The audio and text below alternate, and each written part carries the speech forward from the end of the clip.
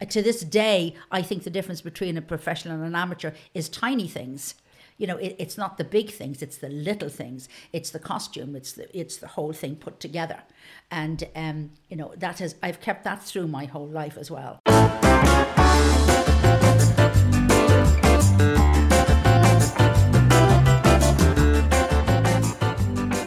This is the Gilded Thread podcast. I am Irene O'Brien and I have a long-standing obsession with the role of clothing in our lives.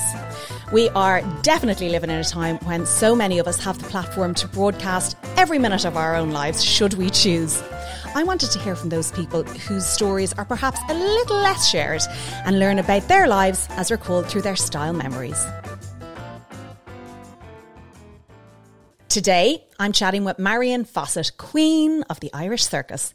I was particularly keen to speak to her about her time in Sheba and the, frankly, iconic outfits that regularly made headlines.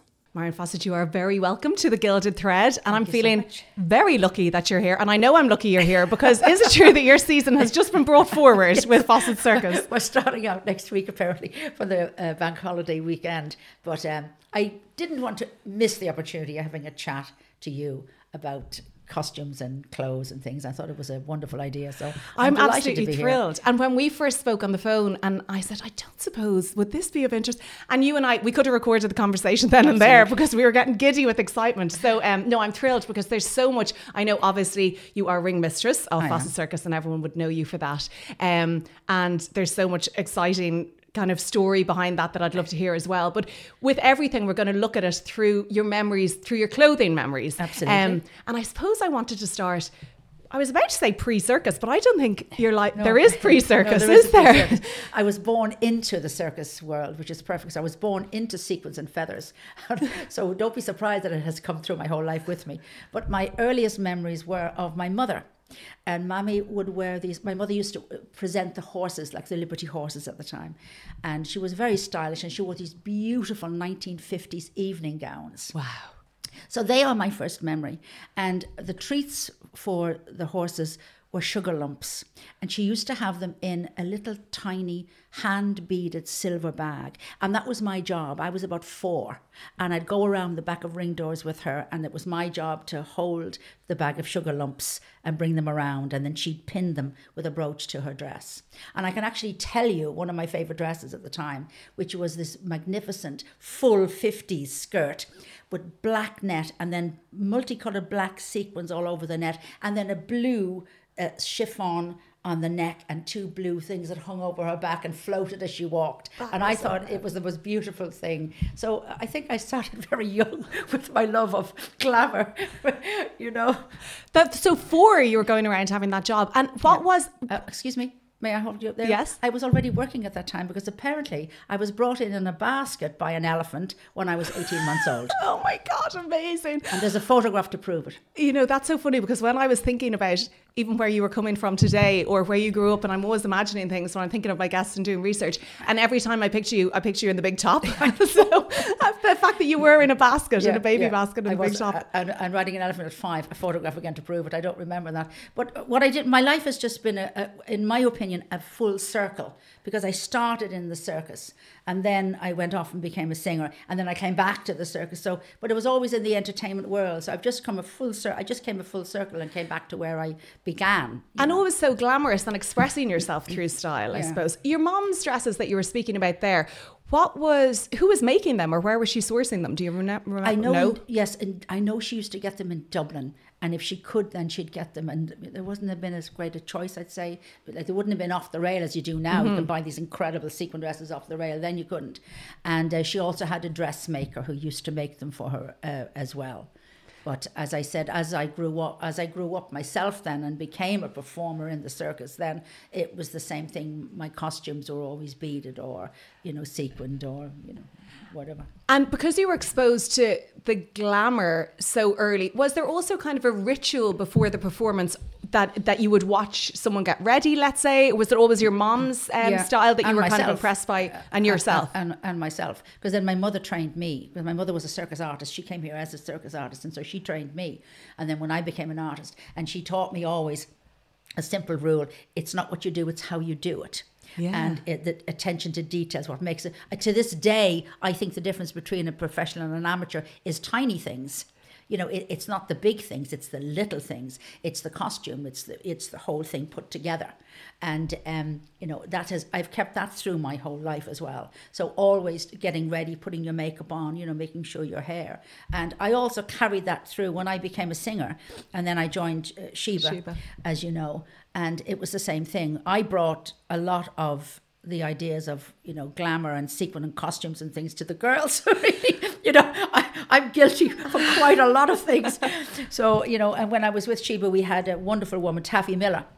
She lives in America now. Taffy made everything. She was a dress designer. She was married to Danny Doyle, who was a very famous Irish singer. And she made everything that Sheba wore. And she has, my nephew now says, yes, well, like Destiny's Child, Auntie Marion. So it would be the same but different, you know. Yeah. And she made everything for us. And again, I brought in the influence of, you know, let's be a bit glam here. Yeah. And people laugh at what we wear, you know, when they see us on video and all now. But at the time, we were on trend because it was the 80s, you know, and the boots and the space things, you know.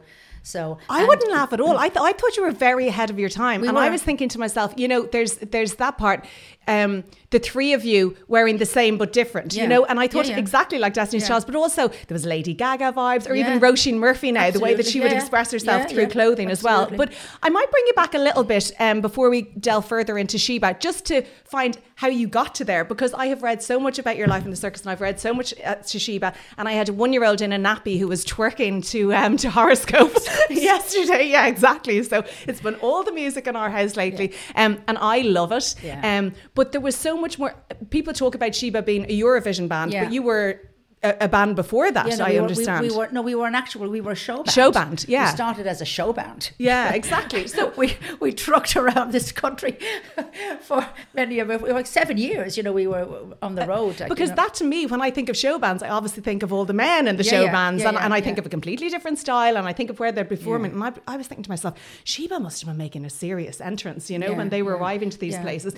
But I suppose I'm wondering, you know, when you were looking at the glamour of your mom, and you were born into the circus, so I don't know, was the excitement still palpable for you? Was there a certain energy that you knew was special, or if that's your everyday life, is it hard to detach? It is. I was actually, when I was younger, quite shy in myself. So I always felt performing. As I said, I didn't start as a diva. I became a diva.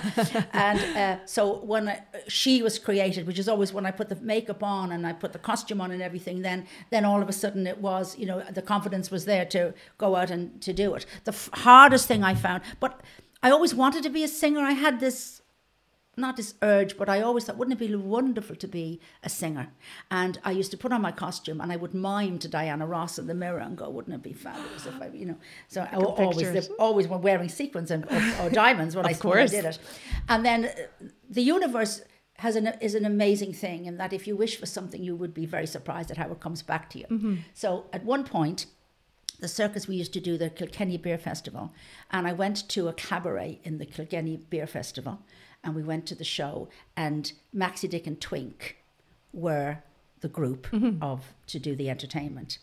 And I sat there going, wouldn't it be wonderful to be up there singing now with those girls? And within a decade, not only was I in a 3-girl group, I was in a 3-girl group with Maxie. With Maxie? That's extraordinary. It is extraordinary. So I had that, you know, yearning to do it. So what happened was, it was basically technically a health issue.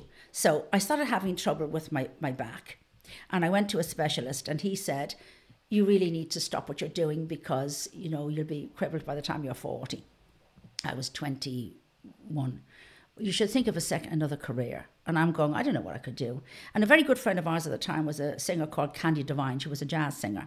Her husband was her manager. And she said, why don't you sing? And I'm going, I can't sing. She said, of course you can sing. I always hear you singing. Why don't you sing? So she sat me down at the piano with Jim Doherty, a very famous jazz piano player, and said, can she sing or can't she sing? So I did not an audition, but and he said, yeah, she can sing a tune, blah, blah, blah. So before I knew where I was, between Candy, my mother, and Donald MacLeod, I was a singer. And he handed me a letter and said, there's your first gig. You're singing. So I started as a solo singer. And what age were you at that stage? I was about 20. But I'm interested that your mom was instrumental in that, because I wondered, was there ever a tug between the two, because I imagine a circus to us is all so exciting and otherworldly, but I imagine it's steeped in tradition. So I don't know, are your family very keen that you would stay in that environment, or did they see something in you that they said, of course? It was the strangest thing is that a lot of other relations thought I was abandoning the family when I left. So I got a bit of slack. But strangely enough, not from my family, because my father was a wonderful singer. Right, like it doesn't come from nowhere. My mother can hold a tune. When she used to iron, she used to be singing to the Desert Song, and I'd hear her singing all the. My dad had a beautiful the most extraordinary voice. thing about that is picturing her ironing, because I'm still picturing the 50s sequences she's doing. Mammy did all the normal things. Women had very hard in circus. Yeah. Women, it was no difficult. Not only did she raise 5 children on the road, my mother, she also looked after at the time like 47 animals. You know what I mean? Because she was in charge of the zoo and elephants and whatever. 5'2" she is, my mother, tiny little strong woman. So, but they encouraged me. And then I did cabaret and hated it. What did you hate about it? Because I had to talk. I wasn't used to talking to people. So I had to stand out there and go, hello, and chat to people between songs and everything. So I was very nervous about that and quite shy. I hadn't become the diva I am yet at the time. So I found that so anyway, they were auditioning for Jesus Christ Superstar in 1974. And I said to Donald, I want to audition for Jesus Christ Superstar. And he said, why? I said, I want to do it. And I auditioned for Jesus Christ Superstar and got it. That's incredible. I did Jesus Christ Superstar. So we toured Ireland with Jesus Christ Superstar. I was one of the Soul Girls, Jesus Christ Superstar. And I met Nicola Kerr, who is still my best friend now. I was 21 at the time. And after that, we did some backing vocals for a rock band called Rodeo.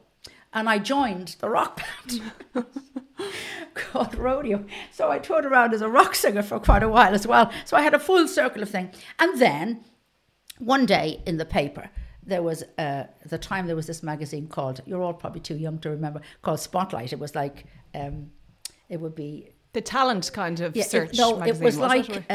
It was like for the industry. So it was like a magazine for the industry. And in it was an ad, and it said, wanted singers, dancers to form group. And a friend of mine at the time said, you'd be perfect for that. Why did you go? And I said, I don't. So anyway, I did. And needless to say, got it. And that was the formation of Sheba. So that's how I started. So I'd gone from being a solo singer into joining the girls. And then, of course, the next 10 years I was with Sheba, But I did carry the circus thing because I always wore amazing goonas. To me, it was to do with the glamour. So I was always a glamorous singer. I didn't come out in jeans. I always had the long sequin dresses and, to this day. Because I was just about to ask you if you would tell me from because you're talking about at 20 going on to becoming a solo singer. Mm-hmm. So prior to that, what were you wearing what part were you taking in the circus and what were you wearing? I was a tightrope walker. I was an artist at the time. I wasn't ringmaster or ringmaster. I was a circus artist. Yeah. So I was doing a tightrope act. I was doing aerial work because it was a family circus and you sort of changed all the time. So I did nearly everything. I did bareback riding. I did assisting other acts as well, and I did a balancing act, as well. So I would wear, sparkling leotards, but I used to hate just walking in and didn't like anyone just walking in wearing your leotard. So my mother made me, I had these fabulous long coats. And I would ponce in a long coat. I also learned very young that if you walked around and you did a drama for a few minutes, you killed time very well. And everyone thought you were wonderful by the time you took the coat off and did something. So I had slip-on Diamante shoes, and then I'd ponce around with my lovely coat and then take the coat off and then go into the act. So the coat was for the entrance? The entrance. Darling, one of us always make an entrance. That's very good advice, though, because you're telling your story very quickly, aren't you, when you arrive somewhere? Thank you. Yeah. But I'm sorry to say that is no longer the case in circus world now, and you can thank Cirque du Soleil for that. They invented Lycra with nothing on it. Oh, yeah. I get terribly upset when I see if I don't see a bit of sparkle. So I'm going, oh, look, their costumes are nice. That means that there's a bit of sparkle on their costumes. So And what so I the did, power of costume, Oh, you knew that absolutely. very young. No, absolutely, and the power of how you. Plus the fact, if someone is paying to see a performer, they don't want to see them wearing what they can see in the street themselves. I've always thought about that, Yeah, I think that all the time. And I think half the time when I'm really become kind of obsessed by a performer in any way, it's as much the clothes. And I suppose through to kind of movies or anything like that, there's a reason that there's awards for, costumes and everything like that as well, because the clothes, in my opinion, tell as much of a story as the actual acting or the performance as well. So that's fascinating. Yeah. So you obviously needed different outfits for all of those things. I love that you're just throwing in that you were trapeze and tightrope and everything. So that's something that you were trained in from very young by the family. Yeah. Was it scary? No, because it's what I did. I was born into a circus family, so that's what you did. And at the time I was the first, because I'm the eldest of the family, so I was the first girl, so whenever they needed an assistant, remember, and I hate snakes, and there was a snake act and we did always productions and I had to hold a snake. So it would be, or a bicycle act came and they needed an assistant because he had to throw stuff, and my dad would say, she'll do it. He was a great one for saying, Marion will do it. So before Marion knew where she was doing 4 acts in the show. Do you know what I mean? But it was just what I did. Like, unfortunately, I had to go to school like everybody else. So we stayed behind my grandmother. So we had to stay behind, because Ireland is the only country that doesn't. In Europe, when the circuses, they have the government give teachers to teach them, and they have the teachers travel with them, Yeah, well, I would have assumed that was the case, no, actually. Here they didn't, so we stayed behind. And did the kids in school treat you differently because you were a Fossett? Well, I went to my mother, bless her, thought if she gave me a good education that it would mean something to me, so she sent me to Loreto Convent, Foxrock. And in the same class as myself was Sheila de Valera. So I'm ashamed to say that they would hold up Sheila de Valera of what a Loreto pupil should be, and they'd hold me and my friend Margaret Goulding of as what you shouldn't be, because I didn't want to be there, really. If I'm honest, they had a terrible time with me because I really didn't want to be there. I wanted to be on the road with the circus. So my mother used to go off and we'd join up for the summer and then have to come back, But you had to have an education. That is a hard transition. And I wanted to be there. So in the end, how I got away with it in the very end then, I was of an age when you could leave school. Like I didn't want to go to college, and I was practicing my tightrope act, and what I was trying to do was get the act ready for the season and do my homework. And I said to my dad, and I said, well, it's like this. I said, it's ridiculous. I'm practicing at midnight by the time I come back, because, secondary, you homework. I can't do this. If you want the act ready, so, I won't be ready if I have to just. So that's how I ended up getting away from school. So I left school young enough to finish my tightrope act and be ready for the season. Yeah, but I can't imagine trying to go from a circus to school and then think like that you care about. My friends all thought it was cool, but you see, I didn't see the big deal. There was another friend of mine. Her parents owned a shop, and at the weekend she helped out in the shop. The weekends I helped out in the circus. Like, this is what I did. It is what my family did. It was no big deal. It was to everyone else saying, "My God, you have a circus. You live in a circus," and I'm going, yeah.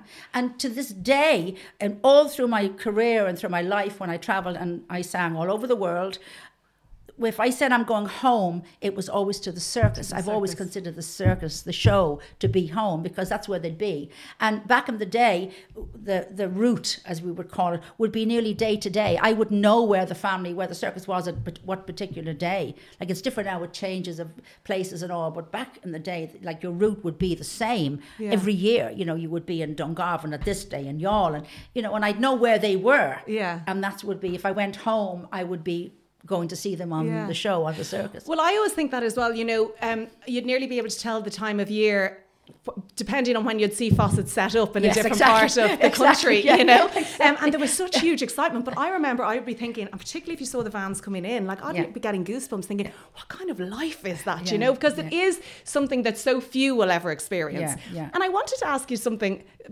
different from the clothing for a minute. But one of the things that fascinates me about the circus is people that marry into the circus.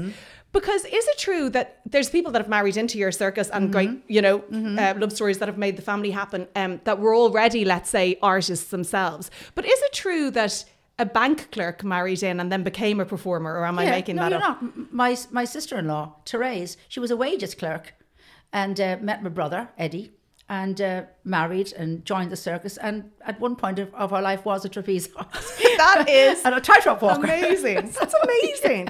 And would there be that expectation, like, tell you what, come in and get some training, or it's just no, it's just it's you're in the environment. Yeah, you're in the environment. You know, that is like so my mother used to drive. My mother's 90 now, and that's the reason we went on tour last year, because the pandemic really depressed her. So they did a grant for. Performance grant. So we said, let's just go. We did a short tour, a little 10-week tour, and took mother with us last year. And she was going, I could drive my truck. And we're going, no, there's no need for you to do that, Mummy. You know, she's not, I don't see why not. I still have my driving license. Oh, you know? I love her. But that's the spirit. You have to have that spirit, or you don't do it. But she was one of the first women around to get a HGV license, you know. Really? Yeah. She used to drive her own truck. And Therese drove her own. That's my sister-in-law. She drove her own truck for years. So like it's an environment you come into. We're very similar to farmers. I had a chat with a dairy farmer the other day. You work 7 days a week, 24 hours a day if you have to. You know what I mean? Yeah. If you have animals, you have to look after them all year, and you're weather dependent. So you know it's the same. There is no other form of entertainment that is as hard. Yes. As a circus. Yeah. Now, our job is to create an illusion for you that this is a wonderful life. And that's what the magic is. The reality of it is really, really difficult and hard. Because as my friend is an actress, Catherine, she said, you have to build your venue when you get there. So that's what you have to do. So you have to drive at night time. You can't drive in the morning. We used to, back in the day, we would drive in the morning like 5 or 6 o'clock. Road rage, no chance now. So we do, on a pull down day, we will do 2 performances, take the big top down and move on the same night to our next site, so that you wake up the following morning in situ. So that could be like a complete, 12-hour evening to do that. And then the first thing you do is you have to put your tent up and build it up in time for the performance. But you don't see that. You just come and it's showtime and it's music going and ta-da, ta-da, and it's all wonderful. But the work we have gone through to do that can be horrendous sometimes, because you'll arrive on a site, it's flooded. I've been able to get pumps. I've had to. One of the most important things in my life is a water pump to pump water out of the ring before you start. Like, you don't know that by the time you get there, we've done all that. You know, the swan this syndrome. Weather, you're walking around in this weather. Torrential rain, wellies. So you haven't taken wellies off of this year, you know. I was just thinking that we feel hard done by when we're arriving in the rain at Electric Picnic and setting up your tent and then having to pack it up on the other side. Electric Picnic is somewhere that I saw you guys perform, and I remember we'd been there from very early the day before. We were over eager, you know. We were kind of 10 p.m. giddy at 1 p.m. and we continued through the night, and we had such a good time. We had loads of things. And then the next day I was like, oh, what'll we do? And we were like, oh, we'll go to the circus. And I swear I was so entertained and engaged, but it was also felt it felt daring but wholesome. It was such a strange act, because there's not many you could say about that. And I looked around and there were different families and lots of different ages. Absolutely everyone enthralled. It was very good for the soul, but it was also so impressive and inspiring. Well, what happened was the late John Reynolds arrived up and said, I want you for the picnic. And my exact words, are you mad? We're a traditional Irish circus. What do you want us an electric picnic? He said, remember one thing, every person in this country between the age of 20 and 42 has been to see Fossett Circus at some point of their life. My father and my uncle took me to see you. I want them to turn around the corner and go, oh my God, it's Fossett Circus. And that's exactly what happened. That's exactly what happened. And we were extremely concerned that it wouldn't work, because we thought, this is Electric Picnic. And it did work. 15 years we're now part of Electric Picnic. What it is? Yeah, 15 years. 15 years we're part of Electric Picnic. And that's exactly what happens. And my favourite memory of Electric Picnic is this young fellow coming out of his tree with a bottle of beer, and he said, I never thought that the highlight of the picnic for me would be a circus. So true. And we have families, as you say, that they're waiting. Every year they come and they have the children of the wheelbarrows. I love that. They bring the kids around the wheelbarrows. And it's part of their picnic is to come and see us. Because I meet and greet after every show, and I have done for the last 23 years. I didn't know that when I was at the picnic. I'll know for next time. I meet and greet every show everywhere in the country. After every performance, I meet and greet on the way out. Is that something that you had watched your family do, or is it something that you brought to No, it's something I brought to it. I always think if people come and pay to see you perform for a couple of hours and they've supported you and keep you on the road because they support you, the least you can do is say thank you. So I'm always there to say, goodbye, and I'll pose for photographs or, whatever. I just think it's mannerly. And I also think it's magic, that people would have that memory of seeing someone perform, and particularly, your ring mistress now, and you're the compere and command. There's a downside to that because I have this woman come and she says she's been taking photographs with you every year since she's 2. And she's got, this child is now 12. And there's all these photographs of me getting older as this child gets bigger. So I have them. But I love it. And what I love it is that we're generations entertaining generations. I love that because women come say, my mother took me and I'm bringing my kids, Yeah. And that's, I think, what keeps us going, keeps us alive, is because of that. So. And when you are thinking about what your costumes are going to be, obviously it has changed from when you were different type of artistry, I suppose, and now you're the ring mistress. I know that you get very excited. You're always you're working with your friend all the time, collaborating on designs, aren't you? How often are you changing your costumes? One of the biggest influences of my life ever was Cher. I know it's a cliche, but I fell in love with Cher when I saw her wearing her beaded Bob Mackie dresses, and that was the start. And she always said, never be seen wearing the same thing twice. And I've kept that through my entire career. I will never be seen the same way. So I change actually 3 times in a performance. So I'll do the first half of the show in a top hat, red top hat and tails. And then I found the red top hat. I embellish my hats. I've developed my own style as a ring mistress because I'm going, well, I'm a woman, I can wear what I like. So if I'm going to wear a top hat, there's going to be bling on it. So Simon O'Mahony calls me darling. So I do the hats. So for example, I was at Electric Picnic and I found a purple top hat and I went, ta-da, to Simon, and he went, oh my God, we have to do a purple coat. So we waited like 6 months till he found the exact colour purple sequin. And I now have this magnificent purple sequined tailcoat that matches my purple hat. And then I embellish the hat. So I'll always have, a hat band, and because I can bead. I can't sew a straight line, but I'm a really good hand beader. Brilliant. And I will embellish the hat. So that's my style. Every hat, I can't bear a plain hat. So if I'm wearing a blingy coat, it looks silly. So that's my style. I've developed more so than any other ring mistress, I think, is that my hats are always embellished. So there's always something on my hats. And it's always like it's matching. So I always have like a matching hat to the coat. So I have boxes of hats. Now, I know not everybody else does that, but this is the thing, back to a professional and amateur. Yeah. The thing that bugs me is when I see bad top hats, when people don't have a good top hat. And I'm going, darling, the top hat's all wrong. So, that's the thing. I'm really fussy. It has to be a nice fitting, proper top hat. And then you embellish it, or a hat band. I always have a matching hat band or something.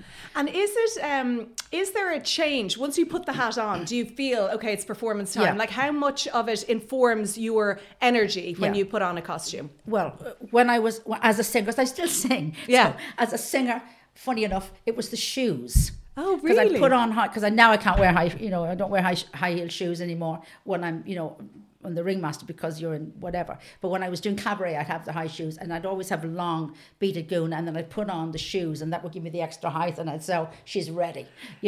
With the ring mistress, it's the hat. Once I put the last thing I put on is the hat. So I'll do the face and do everything, and the coat goes on, and then the hat goes on. And when the hat goes on and I fix the hat, I go, it's ready for action. She's ready to go. And you had mentioned that actually you were uncomfortable with because you were shy when you were going into cabaret. You didn't really want to do the talking. Yeah. So did you feel that the clothing was sort of an armour to help you through that process? Absolutely. Yeah. And but it was very funny because it went against me, because I had worked in a floor show in London as well. I have had an amazing career of but I'm a Sagittarian, and I've always believed that my career has suited me because, it's been different and varied. Yeah. I don't think I ever could have been a 9-to-5 person because I don't think it's in me. Yeah. And my best friend is Catherine Brennan, is an actress. She always said, something, if the Wild West, you and I would have been the saloon girls. We wouldn't have been the pioneers. So she's also Sagittarian, and Anna Heffern is another one. She's a Sagittarian, so all these Sagittarians. But I think it's always suited me. So I've liked the fact that my life has been varied. So I worked at a floor show for a while in the UK as a special actor and as a showgirl and singer. Sorry, now explain to me a floor show. When you say floor show, back in the day, a floor show would have been dancers, singers, comedians, And then we went into the hotels, like the major hotels, like the Ritz and the Claridge's and all in the UK, and we would put on a cabaret performance. So would it be like a variety show? Yeah, and with girls with feathers, with proper showgirls. Right, okay. They don't really do that now, but they did then. Yeah. And so when I came to start doing cabaret in Ireland, my head was cabaret in the UK. Oh, you had already done that. Okay. Right. And I came back and I thought, but the difference in Ireland is it wasn't the same. So I was sometimes a little too overdressed and blingy and gorgeous. Is there such a thing, Marion? No, I didn't think so. But you'd have them saying, who does she? So as Twig said to me, what did she say? I lowered my standard and raised my skirts, So I started, change the program and then slowly. But then after I went away and did Sheba, for all those years, and I came back to singing as a solo singer, I was a completely different person because I had the experience. I wasn't shy anymore, and I went back and said, if I'm going to wear, this is me, I wear beaded dresses, this is me. Mm-hmm. And I went back in full, don't care if I'm overdressed for the gig, do you know what I mean? And I found it a completely different experience because then I had learned to talk and do everything. So actually then it was no bother. So I went on as a solo singer until I went back to the circus after Sheba broke up, quite happily. And you're still singing. Yeah, and employed by particularly the Bramer Rooms because she loved what I wore. So she used to say, you're always glamorous. So, again, the bling never left me. Yeah, it's the power of the clothing. Yeah, I think so. Well, let's talk about Sheba. Because I was trying to sit on my hands about it because I do find it very exciting, all the costumes. And you would have been in my conscience anyway. I would have known the music and I would have known the clothing and obviously people would associate with Eurovision, as we've said. But tell me a bit about when you were first put together and how it came to be you three ladies. I know there was an audition process. Yeah. And were you the first three selected? Was there any such thing as like a chemistry test? Did they want to know how you were together at that stage? Maxie and I were the first two, and then we had a girl from the UK. And she didn't fit. I just didn't think she fit. Anyway, something happened with management and she left. She didn't want to be part of it anymore. And then what happened was that our manager at the time, Mick Quinn, said, there's a girl from the north and her mother sent me her tape and she's looking, and I think she might be. So we had a look and it was Frances.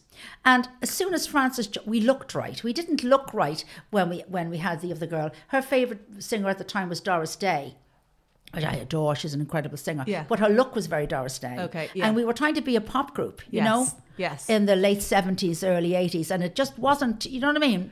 And we hadn't found our style at the time. And then Frances was the youngest. There's only a couple of years between us, but she was and all of a sudden we looked right. Yeah. It was like, young and the one thing about Sheba, what people don't realize, we were all really good singers. Mm-hmm. And I don't mean that in a an egotistical way, but we were good singers. So our harmonies were spot on. And as we were together longer and longer, it was a joy, you know.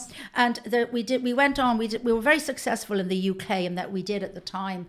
A lot of people don't know that because at the time in RT you had RT1, RT2. You didn't have the ITV. That's all you had.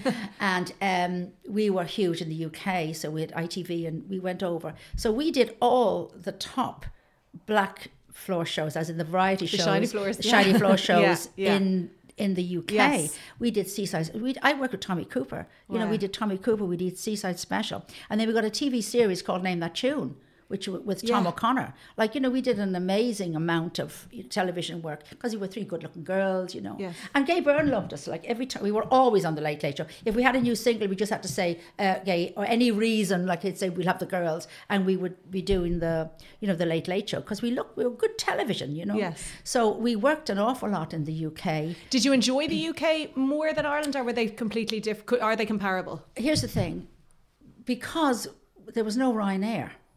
So we were based in Dublin. The agent in the UK wanted us to move over there. And we said, why would we do that? So we had a band here. So we worked extremely. We used to fly over to do the TV shows and fly back. It used to cost us a fortune because it was 3 return flights.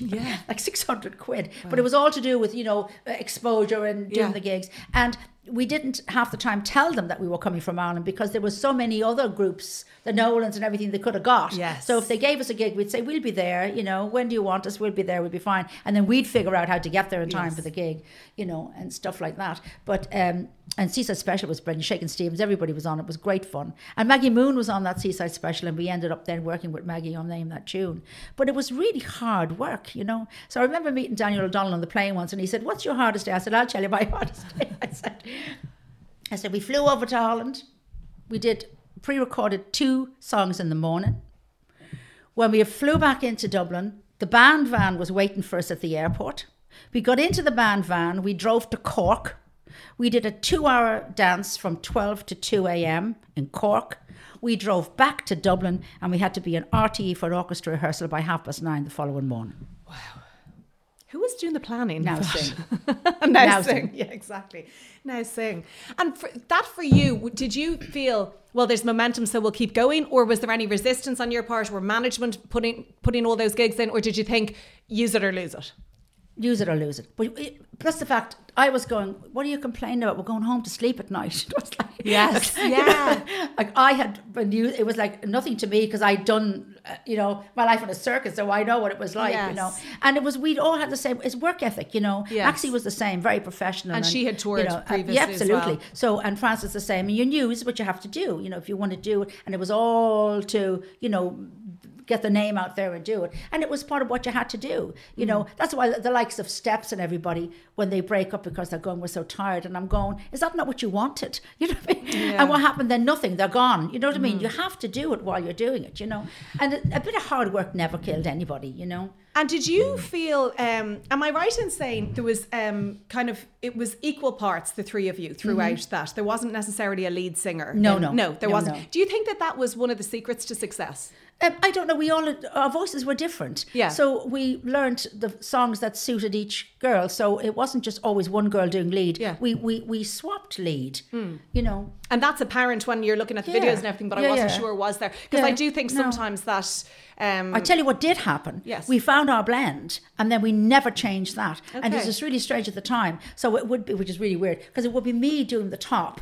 Because now I'm like an alto. You know, my voice dropped over the years. But me on the top, Maxie in the middle, and Frances in the bottom. And in the end, we knew instinctively, and we knew exactly the blend for the harmonies would be. Yes. That's where our best sound was. And one of the most beautiful things I think we ever did was at the Late Late Show. We did Caroline and Moon with just a piano.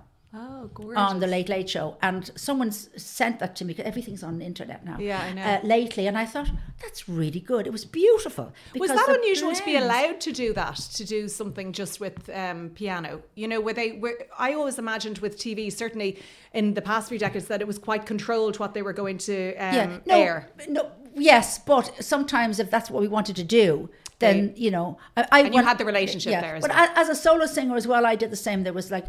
We had a lot more variety in the afternoons on the television than there is now. Yes. It's chatting and whatever. But in those days, like we'd go in and they'd ask me to go in and sing a song. And I would do that. I would have just a piano player. Like I remember being asked to do, it was one of the wedding shows in the afternoon. And I did When I Fall in Love by Nat King Cole with just a piano. And it was really beautiful, you know, and there was no issue. You didn't have to, gorgeous. You know. Yeah. But nowadays, everyone wants backing tracks and... Yes. Stuff like that, you know, because it's easy. You just press a button, you don't have to worry about putting the piano in. Yeah. Like I understand. Like when the studio started as well, because I've written songs myself too, and my friend is a drummer, and I said, I don't need a drummer because it's all. What do you mean you don't need a drummer? Because you can do it all without you, Jimmy. So I don't. What do you know with a drummer? And I did one of the songs for. One of my ambitions was, I had. Done the National Song Contest, it was called, for years and years, in all sorts of forms as the girls. And actually coming to it, one of the things you asked about was an outfit that I regretted or that I never won. Yes, because this I had said, would there be a couple of things you might get thinking about in one of them? So anyway, I decided then, after we broke up with Sheba, I was asked to sing a song on the National Song Contest called Only a Fantasy, written by somebody else. And I said, yes, I would. And I had planned to wear a beautiful long black skirt with a top made by Taffy Miller, black and silver lace off the shoulder, stunning hair. And I went to a fashion show, and at the time there was a designer called John Hockaday was his name. And on the fashion show was this fan-pleated dress in like a grape taffeta with these big 80s, big 80s shoulders. And I went, and a belt of black satin. I went, oh, wouldn't that be fabulous with the song Only a Fantasy? Yeah. So John gave me the dress to wear. And because of the big shoulders, I couldn't have the hair out. So my hairdresser at the time, I said, why don't you do a completely different look? No one's ever seen you. Let's just put your hair up out of the way and stick a thing and you'd be fabulous. And I had a fan and I was doing Only a Fantasy. I did my own choreography. I thought I was fabulous. I look back now at that dress and I go, I shouldn't have worn that dress. I should have worn the black outfit because it fell off one shoulder. The shoulders were too big. And every time I see it, someone says, did you see that? I'm going, I can't look at it. No, what was I thinking? But was that only looking back? Did you feel fabulous at the time? Or were you thinking to yourself, this isn't going right? I wasn't sure. Okay. When the hair wasn't out, because the hair, the hair has been the hair for always. Well, you have the longest, most glorious crown. Well, it's been the late great used to call me Ireland's answer to Crystal, Derek Davis. Ireland's answer to Crystal Gale, so he used to always call me. Ireland's answer, here she is, Ireland's answer to Crystal Gale. So the hair has always been part of my image. Yes. So it was very strange for me to have it all up out of the way. Yeah. So it was like that whole thing, and I'm going, I'm not sure, I'm not sure. And then of course I was nervous about going out to sing, and I'm going, I'm not sure. But my gut was saying, you should have worn the black one. Yes. But by then it was done, Yeah. And I didn't know until after when I saw the performance that it had slipped off once, because it was this wonderful Guna. But, yeah. And so that was a regret. Anyway, having done that, having done the Eurovision, I wanted to enter a song myself. I wanted to sing my own song. So, and just for anyone that doesn't know, that's the song contest to choose the song to go Eurovision. Who will represent Ireland in Eurovision. Yes. Now, I didn't care if I won it or not because I had already done the Eurovision. Yes. I didn't win the Eurovision, but I had the pleasure of singing for my country, and no one will ever take that from me. 1981, it was moi. So I said, but I really like to go in and sing someone else's song. So I entered, and I didn't get through. And then I did a Christmas show with Johnny Logan, and I said, I keep sending songs in, and they're not getting through. And he said, let me give you a tip, dear. He said, you need to do the full track. You need to do it as if you were releasing it, so they hear it with the band. It's all very well saying just send in a tape or send in the sheet music. Were you just sending it? What form were you sending it in? I was sending in just a tape and they used to ask just back in the day, sheet music, right. So someone would play it, and just a basic tape. Okay. He said, you need to perform it, the whole thing. Because he said, if you get through, you have to go on Kenny Live anyway, and they'll use the backing track. So you may as well do the whole thing. Okay. So I went in with Peter Reeves, who has jumped the gun, who had also done the Eurovision, and he did the whole thing. This is when they came in, no drummer. He played the drums on the piano. I said, I don't need you, Jimmy. Why? Because he's played the drums on the piano. Because, technology has got better and better and better. And Peter Reeves did the entire thing from his piano. So anyway, lo and behold, it got through. And I did it was 96, I got to sing my own song by that time it had changed from the National Song Contest to Eurosong. Eurosong. Yeah. And I wore a short black beaded Guna. And it's something I'm really proud of, because that comes up, because I don't do internet really, and I don't do social media. And my nephew said, Auntie Marion, do you know that you're on YouTube? And I said, no. He said, plenty of you you're on YouTube. I said, really? And if you put in my name, up comes my performance in Eurosong, and that I'm proud of, because it was the full orchestra, with backing singers. It was wonderful. It was in the Point at the time, which is now, I still call it the Point. I know. And it was the full orchestra. My family were there, and it was a wonderful moment for me. Exactly. And when that comes up, I'm going, I'm proud of that. I'm delighted. And Gary Kavanagh, he said, what do you do with the hair? Because Peter Marks were doing the hair, and I said, he said, leave it with me. So what he did was he added hair to me, as if I didn't have enough hair. So he put on these hair feet. So the hair is going like this down to here. It's just... How long was it? And my hair is down to my hips anyway. Yeah. So he had added the volume. So he did the volume. And so it was just so... If you look at it, you'll see it. It's funny. And a short black beaded dress. And I didn't win, but it was an amazing... experience, And again, what are you going to wear? I'm going to wear black. So as I got older, black, it was black.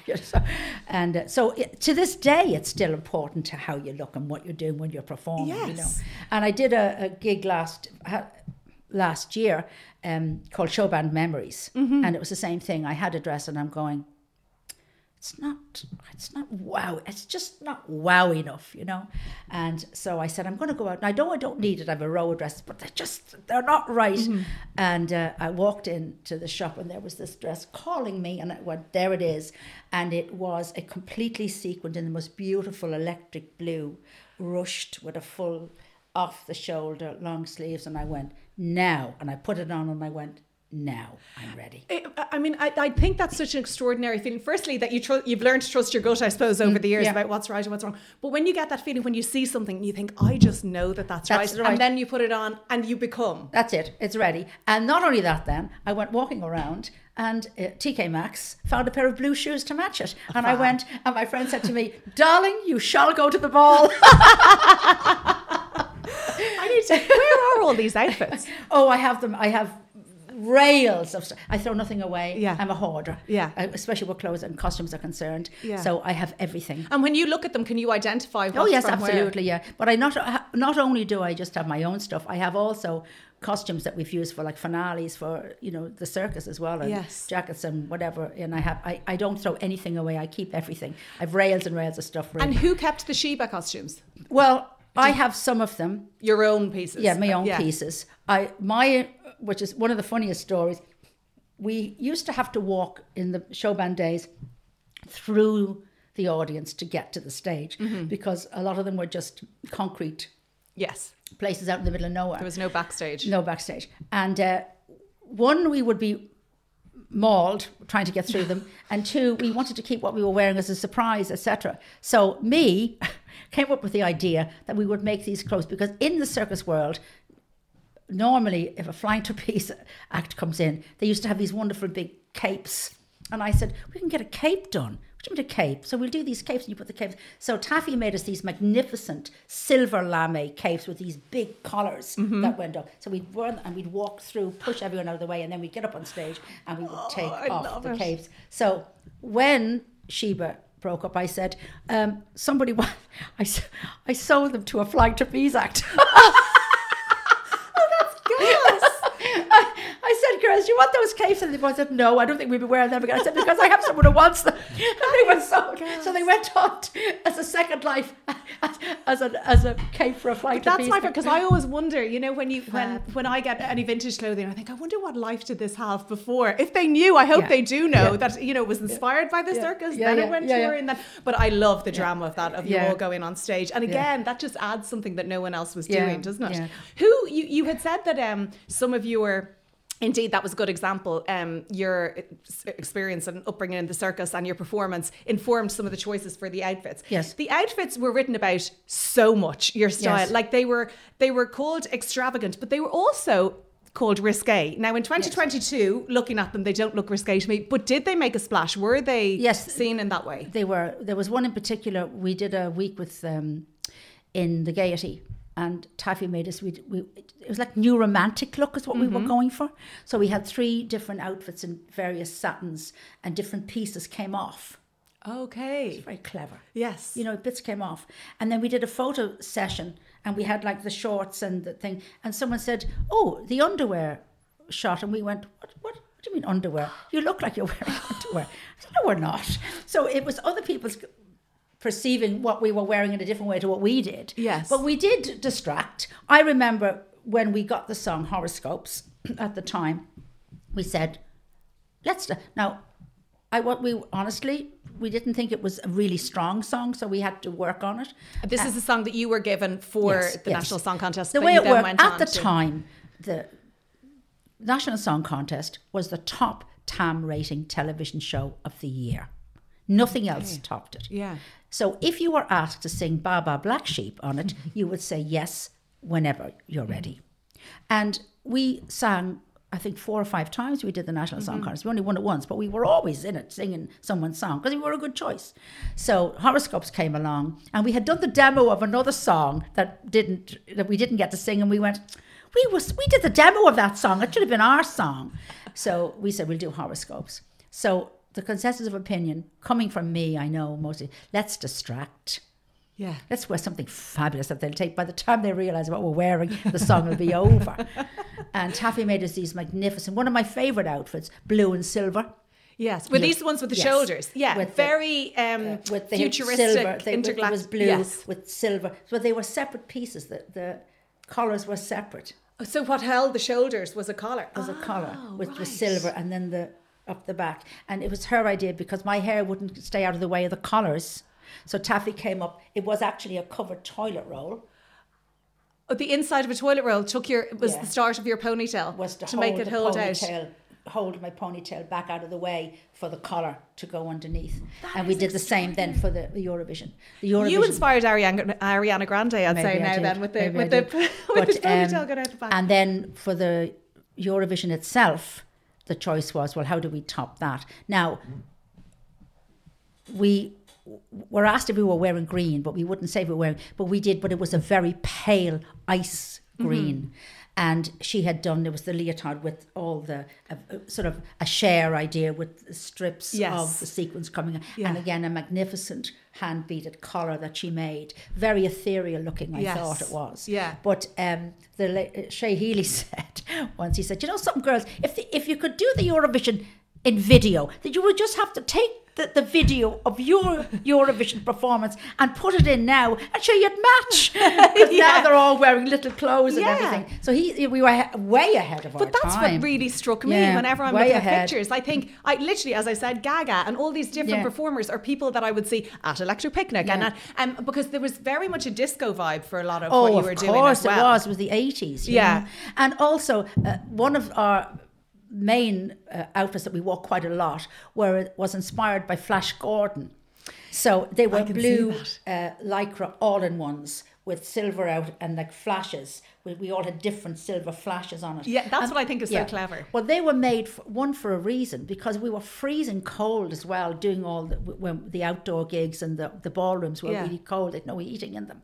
So by having an all-in-one like that, we could layer up underneath if we were cold. And then we had these amazing over-the-knee silver boots. Yeah, amazing. Yeah, they were made in the UK for us by some guy who was making the shoes for Gary Glitter. So, and he made us these boots, and we wore them. So it worked. Yeah. And then we'd throw so we wore those constantly. And then she made us another variation in different colours of the same idea, the all-in-one. So and how much input did you have because obviously Taffy has done so much of that. Yeah, she was clearly incredibly talented. Yeah, absolutely. How did that relationship start actually? Because she was a friend for a start, a friend of Maxie's, a friend of she was married to Danny Dahl, and she'd made Maxie's stuff before. So we got Taffy in, and then she started, and of course, you know, and then we would say, what if we did this, and what do you think of that, and what do you think, what about that? And then we'd bring ideas. Cher we did one outfit that we basically copied. It was an idea she had with a all-in-one with bits out of it, and we went, that'd be fab. So Taffy made us 3 different versions of that. You know. So did you wear the cutouts? Oh yeah. And did There's they a picture somewhere? No, because they were only like cutouts here. They weren't, you know, nothing like Cher's. Yes. So they were like an all-in-one with just different places with flesh in it. You know, there's photographs of them somewhere, and then we did these beautiful ones. They were really pretty. She was very, very talented. So they were all-in-ones because we found them quite comfortable as well to wear. So she did these all-in-ones, 3 different colours again, but off them came these wings that were like butterfly wings in this beautiful pale gold like net. They were really pretty. And did you feel fabulous? Yes, absolutely. Did you all agree on them? Because isn't that great that you all had and we the had same names, vision? Yeah, we had names for everything too. One of my favourite outfits we had done, we called the Savages, and she did us. I was dressed as a Red Indian. Maxie was dressed as like a Grecian, and Franz was like an Aztec, you know, with this big collar. And we loved them. We had them done for a song that we did, and we just thought they would be perfect to be different. And we did a TV series with Brendan Grace, which was like 12 weeks, and we had to have a different outfit every week. That's the mistake we made. That's the mistake we made, because it cost us a fortune, because we became very friendly with Bucks Fizz after they won because they won the Eurovision that you went to. Yeah. So, but we became quite pally, and Mike Nolan ended up being a friend for a long time after that too. And what they used to do is, if they had a single, they would have an outfit made for the single, and then every time they performed that single, they wore that outfit. Yes. Clever. Okay, yeah. We didn't. Every time we went on TV, we wore something different. So we had to have like a string of costumes all the time. Like we went to Holland to do a show, we had to bring 6 outfits with us because we were supposed to be doing 6 songs. Yes. So you know what I mean? It was a. But you know, that's as intriguing and as impressive. I feel like when you were so known for your outfits and for your style, and it was something different, I'd nearly have been disappointed if I saw you wearing it. You know, exactly. Because you had set the bar very high. That was our problem. We had set the bar very high. It was nearly like not the same, but I remember when X Factor first came and it was at its peak, and you'd be waiting to see what Danny Minogue's wearing every week. Absolutely. That was as much to do with it as the performance, you know? So when you do have that expectation, I'm sure people were inspired and kind of emulating you. Did you see people kind of dressing in a similar way, or was it too hard to recreate, do you think, for fans, let's say? Well, I will say that we did become gay icons. Yeah. So there were more drag queens dressed as us than there were normal human beings. Then there were people coming to the show bands. Being honest with you, which I'm very proud of. Yes, I have to absolutely. say. I'm delighted with you. Shirley Temple Bar met me once and he said that we inspired him to become Shirley Temple Bar. Really? Yeah. That's so cool. No, I think it's cool. I was really absolutely delighted, you know. And according to my friend Charles, someone showed up in the George quite recently dressed as me. Oh, great. Did you see any photos? No. I'm sure we could track them down. We'll have to try and get dressed as me in full ring Mistress Gear with top hat and everything. I was just about to say, which was it? Love it, yeah. Me as ring mistress. Yeah, which I love. And how did the style evolve? I'm a drag queen at heart. I think that's what it is, really, because this whole thing, it's that whole persona. Well, it's flamboyant, isn't it? And it's just, but you bring that energy with you, you know, which is just. But you know what I love about this? When you're talking about the outfits, you're smiling, reliving it, you know. So they obviously have brought you so much joy along with everything else. Absolutely, they've been a character in your life. Yeah, absolutely. Yeah. Well, it's quite funny because as I got older, my own style is just black. Because, you know, when I'm working, you know, in the circus day, so it'll be like black t-shirt, black tie. So it's a complete contrast to the fact. And my friend Nicola, who was my friend all these years later, was going, what do you think? It'll be black. If it's black or it's got bling, don't ask me. She's always wearing black. You know, so consequently, it's funny because my working clothes then are completely different because they're so lavish and colourful and everything. Yeah. So it's a complete contrast, you know, to normal sort of life now. When you had travel, did you say it was a decade you were touring on and off? Yeah. As Sheba, how had the style evolved? Well, it didn't. I tell you what happened was Taffy was a genius too. She started changing things around. One of my favourite transformations was we had these. When we were doing the Eurovision, there were 2 shots. One was us in the blue and silver jumpsuits, and the other one was in these sequin dresses. She'd made us these amazing sequin dresses on mesh with all the fringing on it. And she said, I think I could do something with those. And she took the same silver dresses and made them completely different by adding each girl a different colour. And she put marabou blue. Mine was royal blue. Maxie's was pink. And Francis's was green. So she took the same dresses, added blue sequins and blue feathers to my one, added pink sequins and pink. And lo and behold, we had 3 completely different dresses out of, because they were so well known by wearing them all the time and being in the photographs. And we got another lease of life out of them. Gosh, she really had great vision, didn't she? Because that's even now what people are trying to do all the time when we're talking about really fantastic, you know. Restyling. And I did give a lot of mine away. I gave them to my sisters who were performing in the circus as well. Yes. So I gave them a lot of outfits, you know what I mean? I still have my Eurovision one tucked away. I gave that to my sister and then took it back. So, but you know, they were so nice. She was going, go and have that. And the long jumpsuits in particular were perfect for circus wear, so my sisters got all you know those. I love that. So they all had a different. They all had a, you know. But then I have lovely. I collect also. I've got vintage costumes that I keep as well. You know, that I've acquired over the years as well. And were they that you had bought them from someone else that had used them previously, or is it that they're from years ago that you? They're from years ago that I've kept them from various. You know, have you ever had people ask you to put them together in an exhibition, or have you done that? Yes, we did that once.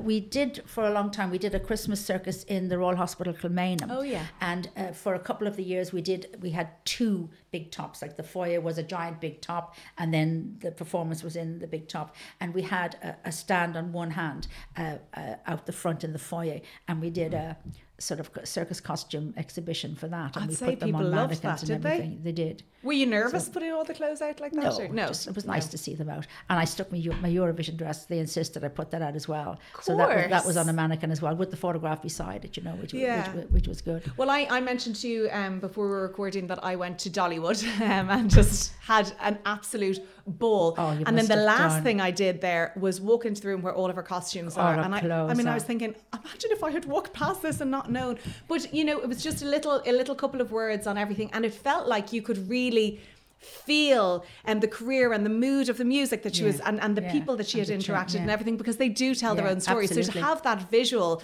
tangible history, I think is just very special, and very few people, I'm sure, would. Well, I just had this. I've just, as I said, I just come back from Las Vegas, and one of the highlights I went to see, I went to see here too, a hologram of Whitney Houston. Oh, the Whitney what's Houston it like? hologram show. It is the strangest thing, but I adored Whitney Houston. She was just one of my all-time heroes, and I'm going, look, who cares? If we're listening to her music for 2 hours, do we care? But it's a hologram. But it's astonishing because she's bowing and talking and saying bye to the band in front of you. It's really surreal. But in the foyer on the way into the theatre, they have her dress. The clothes that the hologram wears is there in reality. Yeah. And I took photographs of her because it was amazing, and sent them to sign in straight away. Yeah. Whitney's dress. Yeah. And that's and you can see her then, and you go, that's what she actually. It's so wore, evocative, isn't it? And I went. There's a wonderful the icons in Newbridge. The Museum of Style Icons. I absolutely adore it there in Newbridge. And I've gone loads of times. And Simon and I went one year. It was we're 2 peas in a pod, so we were at the glass looking to see how they did the beading of the dress that was worn by Anne Margaret, I know. And I went to see the Prince exhibition there too, because because they get some incredible travelling exhibitions there as well. You look at the Prince exhibition, one, how tiny he was, and two, it's no wonder he was in trouble with his hips. He did splits with shoes like that. He had heeled boots. The boots were heeled. And I'm going, it's no wonder he was trouble when did you see him? He used to do splits with those shoes. It's no wonder his hips went. That's so funny. Like a performer's interpretation of the exhibition versus, someone just Joe Blogs just going in and seeing it as well. He had trouble with his hips, Because I saw him live, and he was incredible. And he had all these jumps slipping in, and you go with these boots. Amazing boots. You've mentioned Simon a couple of times there. You better explain to us how that relationship. He's a great designer. Great designer. Yeah. And specialising in goonas, like his evening wear is astonishing, and many whatever. So I was just looking. I met him through Maxi because he had made some, and we just hit it off as like 2 peas in a pod. Yeah, we both like hand beating. It was the interest, and then of course because I wear bling for a living, it was perfect. And he said, "I must make you a coat," and that's how it started. He made me this, which I still use from the Christmas circus. This magnificent floor length red sequined coat. He said, "I've got the fabric, you have to come. I found fabric for you. I was in London, I just happened to see it. This is what we're going to do." And he made me this magnificent with black sequined collar and cuffs, and then this with a train. I've seen a picture of that. The red one. That was the first one. And then the second one was, "Darling, wait till you see with the fabric I found this time."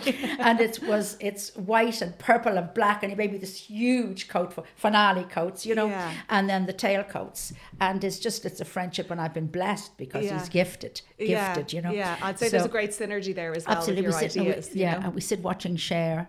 He's made stuff for Cher as well. So we sit there watching, and he will be doing the coat, and I will be embellishing the hat, and together it comes together. But as I said, I haven't given myself enough time for the new. The plan was black and pink. We have to do it later.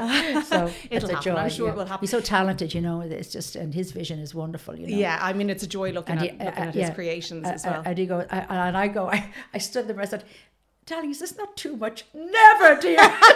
I can't believe you asked that question. I did. I said, "Are you sure that's not too much?" So when Sheba wrapped up, you continued solo as a solo singer, performer. I did. What brought you back? I'm just interested because it's come full circle now. I blame RTE. I always have blamed RTE. So what happened was I was quite happily doing working in Dublin, and at the time, the circus would go to my father was alive at the time, would go to Booterstown in Whitehall. And my father was like building stables or doing something. And he said to me, "I'm having trouble," he said, "making it back for the matinee. Would you do, if you're not working till night time, would you do a few matinees for me? And then I wouldn't have to be rushing back for the 5 o'clock matinee." And I'd say, "Okay." So I became my dad's dep, and I would do the matinee for him. And then Justin Nelson had an idea to do a series called The Big Top Show. And it was the premise that we travelled the country with a variety show. The performance took place in our big top, and it was presented by Angus McAnally and moi. They asked me if I would do it. And I said, Lovely. absolutely. And do it as your ring mistress, to bring the circus in with it. I said, no problem. So my plan was to go down on the Saturday nights and do the show with RT and everybody else. And my father said, well, you can't do that. And I said, why not? He said, because you're going on television every Saturday and Angus is saying to you, and where will Fossett Circus be during the week? And you're going to tell what happens if some child comes looking for you during the week and you're not there. He had you. I said, what? He said, well, that wouldn't be. My father was a gentleman and so honest. He said, that wouldn't be right. And I went, okay, then I'll do the season, So I joined back up. It was no big deal, you know what I mean? Yeah. Because I had no commitments really in Dublin. I was just, doing freelance singing, so it was no difference just to go, all right, I'll do the tour. And it was only supposed to be for the 10 weeks. Are you with me? Yes. And of course, we did a second year then, didn't we? And by then Daddy said, I may as well retire. Was he thrilled you were back? But of course he was. Yes. And then my father got cancer, so he got ill. And then it wasn't right for me to leave, Yeah. And then my father passed, and I didn't want to leave my mother, and I'm still here. So 20 odd years later.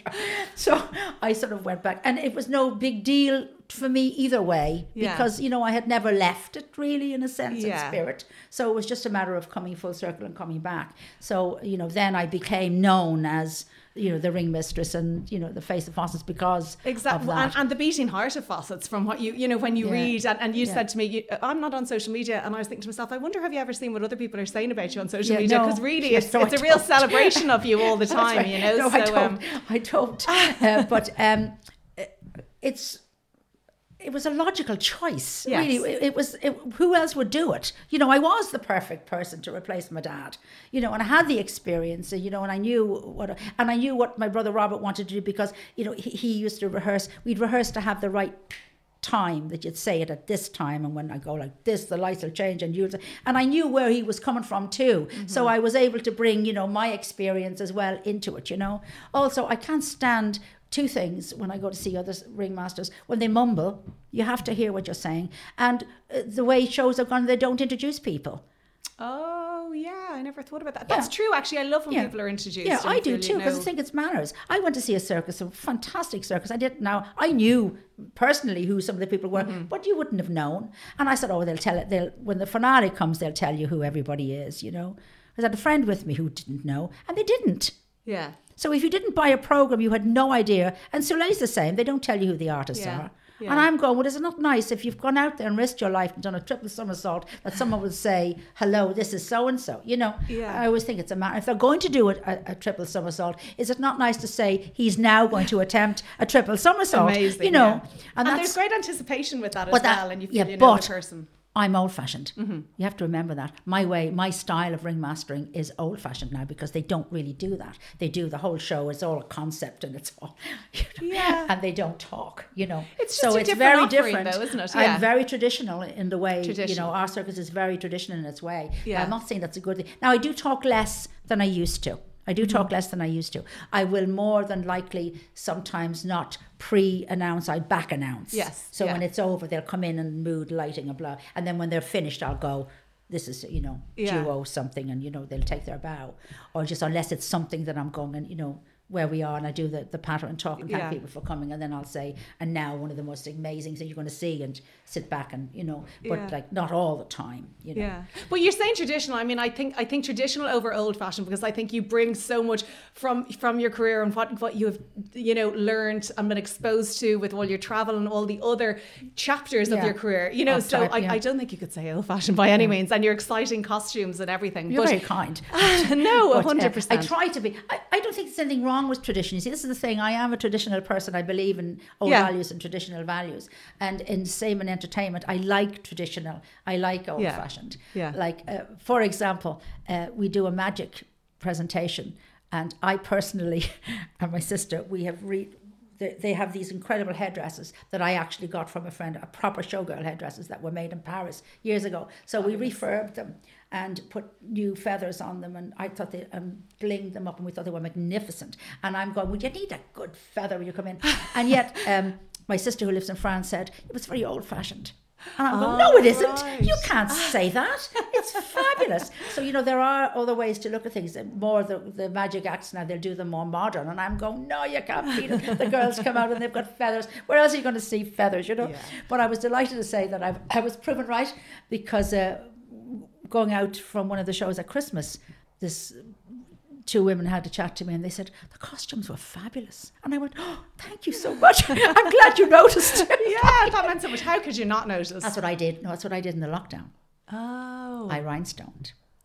Right, okay. All the existing outfits, you embellish them or you creating? No, because I can't sew, I embellish. But Right. I discovered, because back in the day, you'd sew everything on, it'd be millions and millions. But then I discovered with Strictly Come Dancing that they don't sew them on, they glue them on. So I actually got the glue from the Latin dance department in London. I have my glue sent over.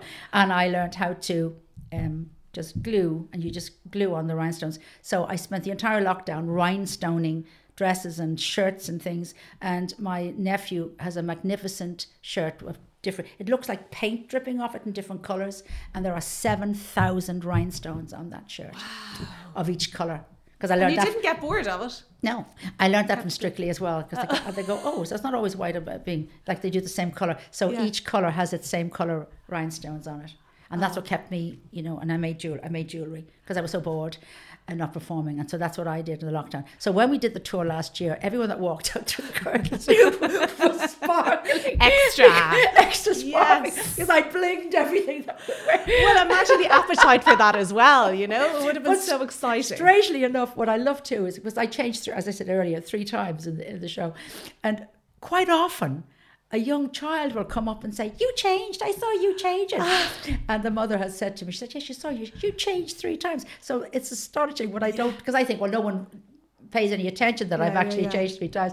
But it's really strange that it's the children will often come and say, they could tell every time I came. She said, every time you came out, she'd say, she's wearing something different, Well, I would definitely notice, and I'll be looking out for it now at the picnic or otherwise. What am I wearing for the finale this year? Exactly. Thank you so much for your time. I know that you are on a hectic schedule because I know that you're taken to the road earlier than planned next week. Planning what to wear already. Yeah, exactly. So I really do. I've enjoyed this conversation. I could stay another hour. But can I ask you just one other question before you go? Of course you can. There's I was thinking about all of the different outfits you have worn throughout your life, and maybe it could be one that you haven't even told me about. But is there one that you think up to now, when you look back, that you think, yeah, that represents me, you know, that makes me excited, or that was a joyous outfit? Well, strangely enough, there's one, it's very plain and simple, but it would have been my growing up when I realised I had grown up. Mm-hmm. We went to there was a dinner, a showman's dance at the time, and it was my first time to go to like a formal type of thing. And I would have been about 17. And I had this long black dress with these beautiful bell sleeves on it. Yeah. And I went to the hairdressers and they put my hair up in sort of these curls. And she put little tiny flowers in my hair. And I went off thinking I looked divine. And there was a photograph taken of that. And I think they used it in the paper or something the following day. And I looked at it and I went, oh my God, I look old. Oh. And I was delighted because I didn't look 17. And I thought, oh, look at me. And that was the moment when I thought, I've grown up. Look at me. I look like an adult. I look like a woman in that. And that was the start. And again, it was why? Because it was beautiful, long and glamorous, and the hair was done and the face was on and the eyelashes were on. And that was the beginning of, I can look like that. Because up to that, I was only 17, you know. Yeah. And I thought, I can look like that. And seeing yourself maybe for the first time, how others were seeing you. I think so. That's a lovely memory. And that was the beginning of, you know, and as I said, the glamour has gone through to now. Yes, which has been a joy for all of us to witness. But I am one of the oldest free mistresses in the world now. Just to well, one of the most experienced and glamorous. Yeah, 100%. But a woman on the way out said a lovely thing. She said to my friend, she said, I've been coming to see the show for the last 10 years and she's there every year and she looks the same every time I come. And I went, okay, that'll do me. I'm struck by that, looking at the pictures. Well, listen, I wish you all the best for the next tour. I hope all the glamour is just as stupendous as I imagine. I can't wait to see it. Come and see what I'm wearing this year. I absolutely will. But Marion, thank you so much. Not at all. Thank you. I've really loved it. Thank you. Thanks a million.